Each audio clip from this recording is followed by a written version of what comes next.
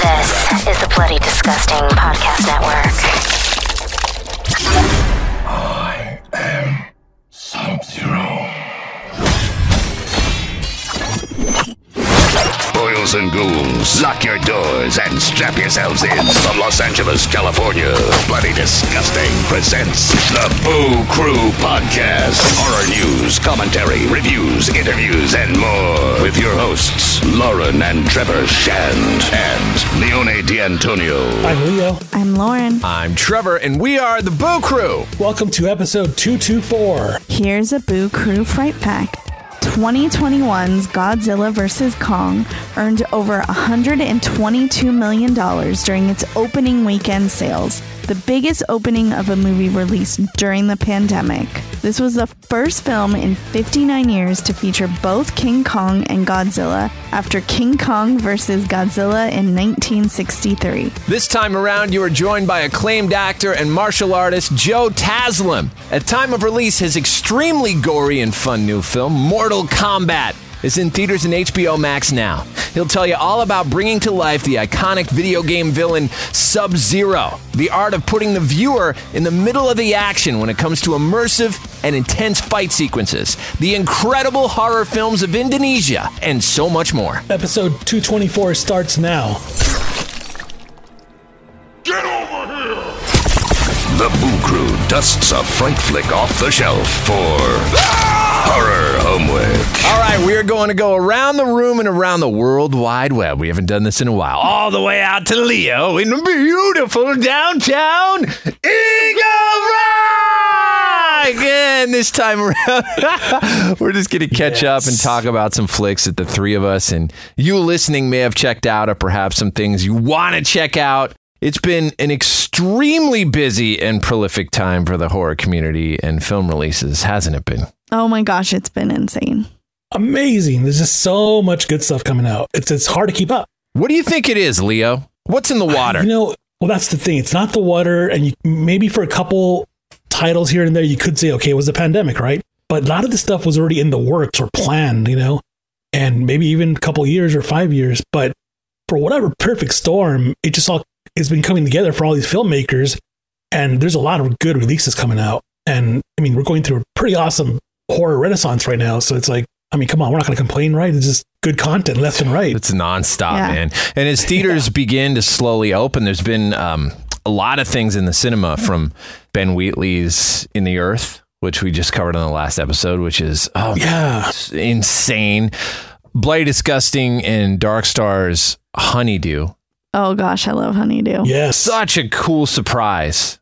If you have not seen Honeydew yet, it abolishes all rules. It exists in its own wavelength. It's very gutsy. It pulls no punches, takes all the chances it needs to, and does something very unique.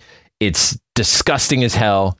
It's just a fun ride and an amazing score. Probably one of the coolest scores since, I've got my own little Bible of scores, right? You got, in the last 10 years or so, Disaster Piece's work on It Follows is one of my favorites. And then Rob's work on the Gretel and Hansel movie.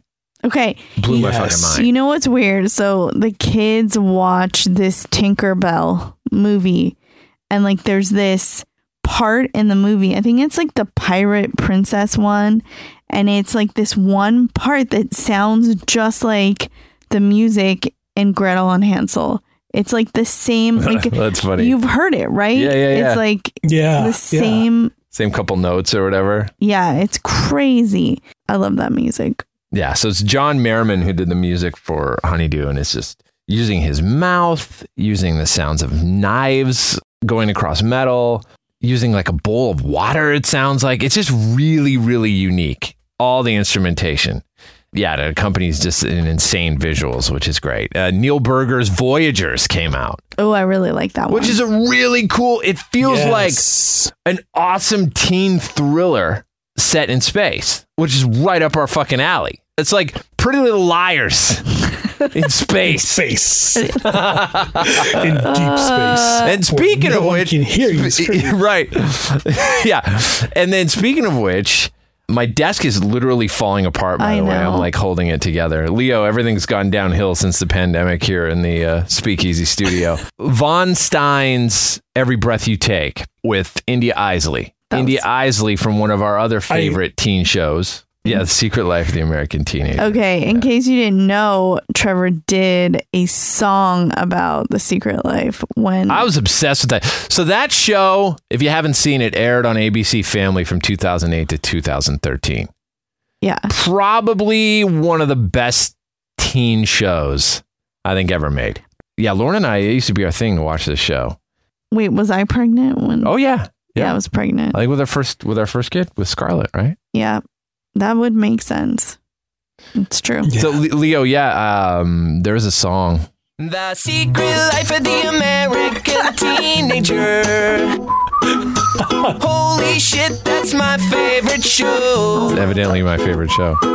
Don't care what the You've had a lot of favorite shows. With boy confess, you can't go wrong. The Secret Life of the American Teenager. I'm gonna kick my feet up and watch Jack and Madison. Amy Juergens plays a mean French horn in the school band, but I'm kinda partial to Adrian. Oh my gosh. It's like a Bruno. What is this? Bruno Mars. Bruno Mars? Yeah. Oh, the Lazy song. Yeah. I love that you did the whole thing. The entire song. Yeah. Oh, yes, I watch it. I can't miss it 'cause I'm your biggest fan. Let the chorus play out with the Secret Life of the American Teenager. Holy shit, that's my favorite show. Don't care what the fuck else it's on. Boy, convince you can't go wrong. The Secret Life of the American Teenager. Shut up, it's on. Oh, wow. Okay, we just lost everybody's all gone. Everybody's listeners. And that was in reference to India Isley? Yeah, India Isley. Yeah, she played Ashley Juergens. God, yeah, I love her, man. And it's so crazy that I had no idea that she was Olivia Hussey's daughter. That's right. God, because I remember when I was in middle school, I don't know if it was English class where you have to watch the movie Romeo and Juliet. Oh, yeah. Like the actual 1960s version. And her mom was the star of that movie. And she's a beautiful teenage actress back then. And then, of course, we see her again in Black Christmas. And again, young 20-something-year-old beautiful woman, And I saw that connection. I'm like, wow, that's awesome. Your mom's like super horror royalty there, part of a big movie. Yeah. And then India Isley went on to do one of the Underworld films. And then she did Look Away, which is an incredible thriller. Yes. If you're listening right now and you have not seen Look Away, check it out. You will not be disappointed. Yeah, it was good. Also, The Unholy from Ghost House Pictures went to theaters. And then over on Shudder, it's been there halfway to Halloween month. And it's just been out of control. We had Karina Faith's The Power come out. That's a favorite, man. Yeah, I was going to say. Top 5 of the year. That's going to be one of them for sure. What did you like so much about that one, Leo? I mean, just the fact that she used the setting, the lighting to set the mood for the film and make it really creepy, just with darkness. And then you have a spectacular actor, Rose Williams, carrying this film. And again, no CG, no warping of voices, no special effects. It's just she plays it in her facial expressions. And it's just the whole thing works, To me, it's like, I was creeped out. And then at times, wasn't sure what was going to happen. And of course, there's a couple twists here and there and perfectly executed. So, man, what a great movie. Yeah, it was cool to see those possession scenes come alive without the assistance, like you said, of CGI and just using her body and acting to convey that. And they did it so well. It's almost like more eerie. Then there was a movie that came out just recently called The Banishing, part of Shudder's Halfway to Halloween as well. That came out last week at time of release. And that was done by Chris Smith. And he brought us Creep and Severance. If you're a fan of Victorian architecture and old timey shit, someone in here is someone I know like that fan. stuff. It's on my list. Based on a true story, the real life most haunted house in England called Borley Rectory, and it's in Essex. It was built in 1862, damaged by a fire in 1939, and then finally demolished in 1944. Things seen there include a ghost nun, a headless coachman driving a carriage, led by phantom horses. That was a lot of fun. Played a lot with mirrors. And then also premiering season 2 of Creepshow. Yes. Have you seen any, Leo? I'm behind on that show, but I'm looking forward to it for a couple of reasons so far. I know there's going to be at least 3, but there's 2. Episode 2, Dead and Breakfast episodes, directed by our friend Axel Carolyn. And she got to work with, get this, C. Thomas Howell, who one of the early porn movies he made was Hitcher, which was so awesome with Rutger Hauer. And then also Ali Larder stars in that episode. And the other episode, Greg Nicotero directed, episode called Pesticide, which stars Keith David and one of my favorite actors, Ashley Lawrence, who is Christy from pretty much most of the Hellraiser movies. So I'm looking forward to those 2 episodes. And then, of course, there's another one with Barbara Crampton, I know, after that. It's a very solid season so far, so I'm looking forward to watching the whole thing. Yeah, we checked out the first episode. The 2 segments were directed by Nicotero. It was so good. We watched them twice. Model Kid was the name of the first episode. And that starred Tyler Rushing, Kevin Dillon, and Brock Duncan. And that was about a monster-obsessed little boy. Remember we were watching it and talking about like how much heart it had? Yeah, it really did. It was like you almost cry while watching it. Yeah, it was really emotional. And you could almost tell that it's like a lot of Nicotero himself is in that episode because there's such a reverence for the classic monster toys and all the things that he talks about collecting and loving all the time.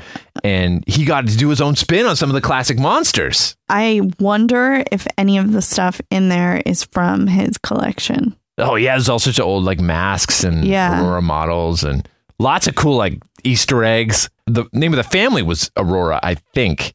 It was either the mom's first name or the family was Aurora after like Aurora model kits. A bunch of other little things in there that were really cool Easter eggs. The set design was awesome. Like the little kid's room. Yeah. I want a room like that.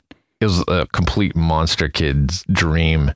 And then the second episode in that first, the second part of that first episode was awesome. Anything I've ever seen to do with Creepshow, even the films. This was one of my favorite things I've ever seen them do in Creepshow. Oh my God. So it was called Public Television of the Dead. It's an Evil Dead movie, basically. It's crazy. Oh, wow. Like literally, it pits that Bob Ross character who does the painting, on the public TV. So funny. He's played so funny. And it's a hilarious. dude, he's like a dead ringer for Bob Ross. And he fights against the Evil Dead. The Necronomicon's in there. Like someone brings in the Necronomicon to one of those antique roadshow things and starts like reading from the Necronomicon. And it's Ted Raimi who brings the Necronomicon in. It's wild. Yeah. Oh, wow. So many send-ups to Evil Dead, like Easter eggs all over the place. And then it literally becomes Evil Dead 4. It's crazy. It's so fun. Yeah, I was giddy watching that. Thank God for Creepshow, man. And then, we ended up watching Axel Carolyn's episode, Dead and Breakfast, as well. Axel Carolyn is a master when it comes to anything involving old haunted houses. That's right. And she really got to play with this she's one. great. There's a fun Easter egg. If you watch that episode with Keith David and Ashley Lawrence, there's a scene. She posted a still shot of this on her Instagram. There's a scene of her sitting down in the chair, and there's a fun little Easter egg pertaining to Hellraiser sitting right on the table. I'll have to check it out. Yeah, we stopped watching after Dead and Breakfast. We did fall asleep eventually. But Nice. we got to go watch that. And then, I think it's Joe Lynch's who did the new Barbara Crampton one. But dude, there's so much amazing horror out there. And we cannot forget, speaking of Barbara Crampton, the incredible Jacob's Wife, her and Larry Fessenden. A stunning performance from Bonnie Aarons. Without question, going to end up on everybody's best of 2021's list. Find a way to see that one if you haven't already. It is beautiful, poignant, impactful, and some of the best vampire and creature work seen in years. I just wanted to emphasize again, Honeydew, just, one thing about that Malin Barr performance, Barbara Kingsley's performance was incredible. And then you have Sawyer Spielberg in his first feature-length movie, and he nailed it. Like, if you told me he was a seasoned actor doing this for 15 years, I would have been like, yeah, totally. This guy was great in the horror role. And I'd love to see all three of them do more stuff because that movie is just fantastic. I also say I love Cruel Summer. Oh, yeah. Yes. Chiara Aurelia's new show, Cruel Summer. It's really cool. Okay, I'm a sucker for like teen as we've dramas. talked about. Yeah. Both Trevor and I. It's really interesting the way it's done, and it moves all over the place, and I freaking want to know what's gonna happen. I've seen 2 episodes and I'm really interested in where it's going. Yeah, it keeps it guessing. Takes place over three years in the 90s. Yeah, you know what's interesting about that? Totally not something I would watch, but watching those 2 episodes, watching Kiara's performance, it sucked me in because it was so intriguing to watch her transformation over 3 years and her playing different personalities, different wardrobe, different looks, different attitudes. Not just her, but all her friends and her family. You know, the way they treat each other is different. And I thought, this is such compelling, storytelling. I want to see more. So I'm definitely going to watch that till the end because I can't wait to see how this unfolds. Yeah, and as you said, they're administering all these drastic personality changes throughout those 3 years, but you don't get to see why. Yeah. Like the events that transpire that cause those changes in each of those years, stuff goes on and we get little pieces of it in every episode. That's the magic of this series. Is that we're figuring out what made these drastic personality changes. Yeah, because you go like, what the hell? Like, she's this way, and then like a year later, she's completely different. And her parents have changed, and their relationships have changed. It's so interesting. Which that does happen in real life. Like, life changes very quickly. In a second, life can change. But it's interesting to watch someone else's life change so drastically in 3 years. It seems like she's 3 different people, like 3 different lives are lived in each year. I'm really excited to see where it's going to go. Cruel Summer on Freeform and Hulu. Go check it out. And where else are you going to hear things like this? Teenager. Holy shit, that's my favorite show.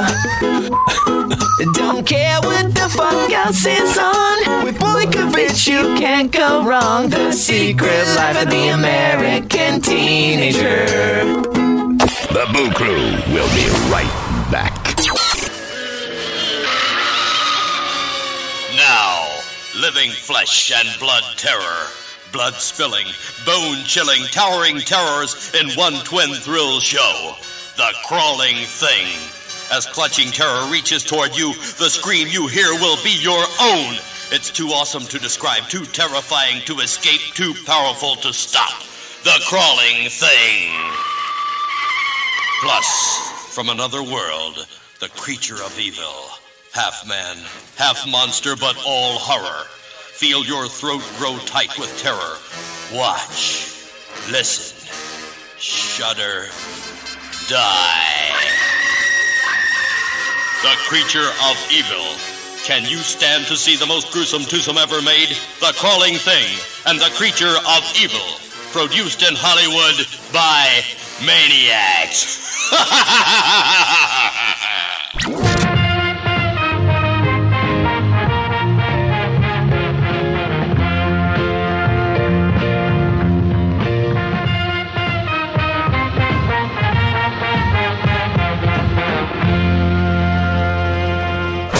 You've reached the Boo Crew. The spirit you've tried to contact is not in service. Please blow out the candles and try your seance again. Thank you. Go ahead, scream. That's all we need. Another victim crawls onto the gurney for a Boo Crew autopsy. Joining the Boo Crew via the Speakeasy Studios, an inspiring actor and storyteller. As a martial arts superstar, he had a career as a professional gold medal winning judo athlete for over a decade, also studying wushu and taekwondo. His first feature film role was in the 2008 thriller Karma. In 2011, he was cast in a movie made by Gareth Evans, who wrote the Safe Haven segment of Bloody Disgusting's VHS 2. That movie was called The Raid. Some refer to it as the best action film ever created. He then crashed into the the world-famous Fast and Furious franchise, and the 10-time award-winning sixth installment, creating some of the most memorable moments in the series, followed by the Oscar-nominated Star Trek Beyond, IGN Best Action Award-nominated The Night Comes For Us, and the Emmy-nominated Cinemax series Warrior, portraying Long Zi's enforcer Lee Yong, in which he was part of the most intense fight scenes ever on TV. Our guest's impact continues to change the way action films are made as an undeniable influence and inspiration for the generations to come as he carves out his own unique path, breaking boundaries and forging limitless possibilities. He brings to life the most famous villain in video game history, Sub-Zero, in the new adaptation of Mortal Kombat in theaters in HBO Max, April 23rd. We are honored to welcome Joe Taslim. Yeah! And there he is. Amazing. Joe, man, thank you so much for taking the time. Congrats on this game-changing film. Now, just start it out, man. Directed by Simon McCoy, produced by James Wan, Todd Gardner, Larry Kazanoff, Atomic Monster, and New Line Cinema. Not only is this film created by masters of the art of the action film, but it's also a collab of some of the most notable horror filmmakers in the world. Now, you got your start in the horror genre with Karma and a tremendous movie from 2012 called Dead Mine. What was your first experience like of seeing horror movies as a kid? Well, I remember when I was a kid, I'm the scary one. I'm the what do you call it? I always got scared with like watching horror movies. Yeah. I remember I think my uncle, my dad took me to the theater and watched this like Indonesian horror movie, which is, I think, is very, very scary because the urban legend stuff. So I remember most of the time I was in the theater, I closed my eyes. So I'm quite a scary cat. No, I get it. You know, some of the best horror movies out there are Indonesian horror films. Most recently, we had movies like Impedagor and Satan's Slave, May the Devil Take You. Yeah. How important are horror movies and the stories in them to Indonesian culture? Well, Indonesian culture with those urban legends and the lore. So why it's so scary? Because we believe, most people in Indonesia, we believe in the superstitious stuff, supernatural stuff. It's kind of part of the culture. So when you watch horror movies, like Indonesian horror movies, there's a part of you believe that could be in your room, Sure. And this long hair girl with this pale face, with the gown could be on top of something on the ceiling, like looking at you while you're watching a horror movie. So that's why you believe it's real. You believe it's there. That's why it's just different experience. When you watch horror movies, you don't watch horror movies. You feel like you're inside a horror movie. So that's why. It is legend that you got cast as Sub-Zero without doing an audition, which is amazing. That said, where were you when you got the call with the offer to do the part, and who did you tell first? I was in Jakarta in my apartment, and then suddenly I got the call. My agent told me that, okay, we have something important. That's really good news that you got a straight offer to be in Mortal Kombat movie. And then I thought, like, you mean they wanted me to do audition, like a tape? No. This is like you got the role if you want it. Which one? Like Mortal Kombat. Okay, I know Mortal Kombat. I grew up playing Mortal Kombat, but which character they wanted me to play? And then he said, like, Sub-Zero. I was like, which one? Because we know we have two Sub-Zeros. Oh, let me check. And they were like, oh, the original behind Sub-Zero. I was like, oh my goodness. And then the first person, like my kid, he was in the living room. Aww. And I was in a bedroom, like with my cell phone. I was like, oh my God. I was like, and I was just like, Hero, you know Mortal Kombat? Yeah. Like, if I am in a Mortal Kombat movie someday, do you think which character that fits me the most? He was just like, you're Sub-Zero. And I was like, what the heck? What the fuck? What is going on? Amazing. This is too good to be true. I was like, why?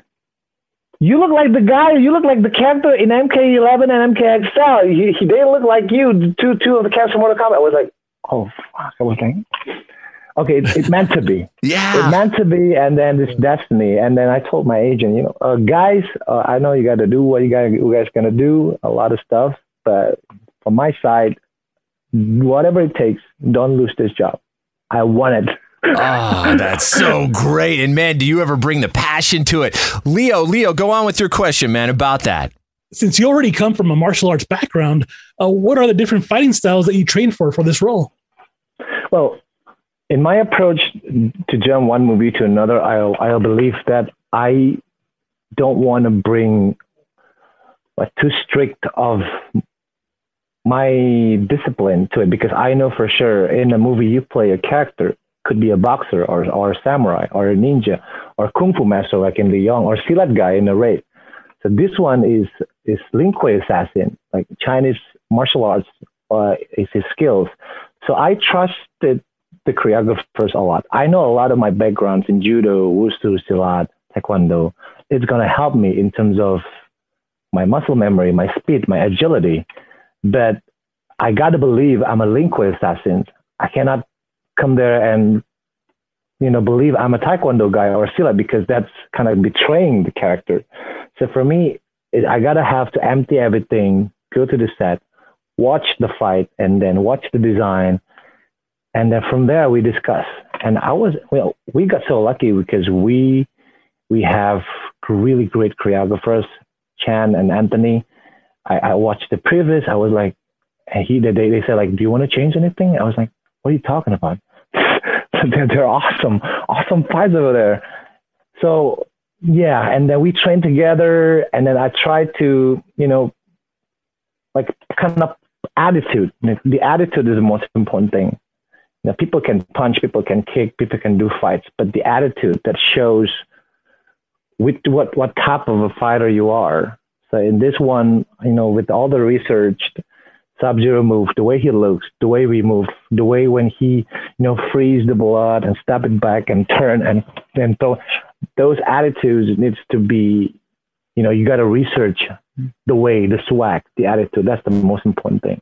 Wow, that's so well said. Because, one of the things that really comes across in the fight scenes that's very unique in this film is emotion. As a viewer, you can not only feel the impact of the hits, but you feel the intent behind them.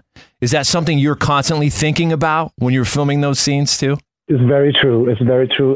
Since the Raid, I think, that's my school. I graduated from the Raid. I learned everything there.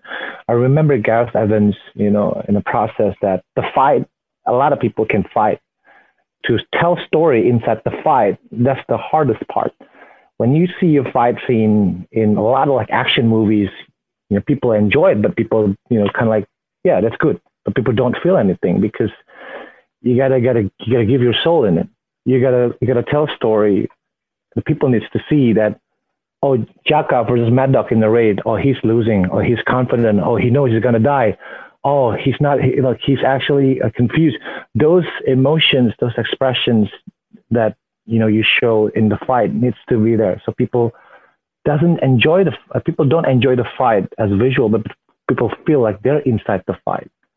So I'm glad that you said that you felt that you're inside the fight, that you felt the emotion, because that's the goal. And then I really hope all the fans and the people, when they see it, they feel the same way. About the fighting, and we have here, you get to face off against Hiroki Sanada, who's a legend, right? Trained with Sonny Chiba, Last Samurai, tons more. Now, I read an interview where he said at first, he was like, hey, I'm 60, I can do some of the fight stuff, bring in the stunt people though. But when he got a chance to go up against you, he said, forget it, I want to do it all now. I want to go up against it. What is it about fighting someone who's incredibly skilled that makes it so fun? Because I would think it's the opposite. If I'm going up against someone who's going to kick my ass, I don't want anything to do with it. What is it about you as a fighter that you like that challenge of going up against someone who's got all this skill? Wow, thank you so much. I respect him so much. I'm a huge fan of him. It was hard to fight him. It was hard to see him and with the look that I'm going to eat him alive. In the real life, I'm a huge fan of him. He's my idol. So I think it's all about energy, man. It's all about energy that when you come to the set and you kind of like, you put everything, and it's infectious because people around you, they're going to feel it. So I think it's easier when you go to the fight scene, and a lot of people probably not into it. And then it's just a work. For me, I think he was like that, right? Because even the choreographer said, like, he told me that he doesn't want to do all this crazy parts because, he's not young anymore. And then suddenly he wanted to do everything because I think he felt the energy. Like he felt like he's young again, that energy that I feel like I'm 30 because, well, when I fight somebody, even though I respect him so much, but when the camera is on, none of them is going to be there. I'm just going to give them the full speed, the aggressions, the energy. If I have to, crush you, I'm going to give it to you before I punch you because it's all about giving the energy. So he felt that. He was like, no. He's like a child. He's like, I want to do this. So it was crazy. It was crazy. It was so dangerous too, right? But we had so much fun. And he is amazing in the real life. Like, I watch his movies, but met him in person, like so funny. Like, and he's kind of like, okay, put your leg, because there's one part that I have to put my leg on top of, like, almost like to his head before I, the part that I kick him to the rock. Yeah. And then he said, I didn't want to do it because that's disrespectful. Like, I'm Asian, he's Asian, and I'm a judo guy for 12 years. Like, Japanese values, a lot of Japanese values inside of me, it's all about respect. So I didn't want to do it, right? I was like, I don't think it's just disrespectful. I don't want to put my leg on someone I respect so much, especially he's older. He's kind of like my sensei. He said, what are you talking about? Put your leg on. I was like, no, just do it. Just do it. I was like, Well, so it's crazy. I think it's mutual. The energy is like, I'm throwing energy to him and he threw it back. So it's just like great dance. Oh, that's fantastic. That's a fantastic answer. And this movie is all about emotion and energy and having fun and the adventure of it all. And Joe, we're getting the wrap-up signal now, but it's been a joy talking to you. We could do this for hours, man. Congrats on the film, man. We can talk about it for hours. Yeah. All right, dude. Enjoy the rest of the night. Yes. Thank you so much. We appreciate it. Thank you. Thank you. Thank you, guys. That was the Boo Crew Podcast, episode 224. Special thanks to our guest, Joe Taslim. At time of release, see Mortal Kombat in theaters and HBO Max now. Production tracks provided by Powerman 5000. Till next time, it's the Boo Crew saying, sweet screams. Thanks for listening to another episode of the Boo Crew Podcast. Haunt the Boo Crew at talesfromthebooCrew.com. Tales from the Boo Crew on Facebook and Instagram. Follow us on Twitter at Tales from the Boo. The Boo Crew is Lauren and Trevor Shand and Leone D'Antonio. The Boo Crew is produced by Lauren Shand, chopped and sliced by Trevor Shand. The Boo Crew is a TSP creation, part of the Bloody Disgusting Podcast Network. Bye. The Bloody Disgusting Podcast Network, home of the Boo Crew. For horror-centric interviews, SCP archives, weekly full cast storytelling, horror queers, genre commentary from an LGBTQ perspective, and creepy. For disturbing and terrifying creepypastas. Listen free wherever you stream audio and at bloodydisgusting.com/podcasts. Murder in America is a true crime podcast that covers stories from all 50 states, including stories of mass shootings, serial killers, and lesser-known murders. Do you find yourself doing more research after listening to a true crime show? Well, Courtney and I used to do the same thing, and that's why we created Murder in America. Our podcast dives deep into each case. Our storytelling will make you feel like you're right there within the case with us, watching it all play out, and we do not shy away from the graphic details. If you're a fan of true crime, then listen to Murder in America on Spotify now.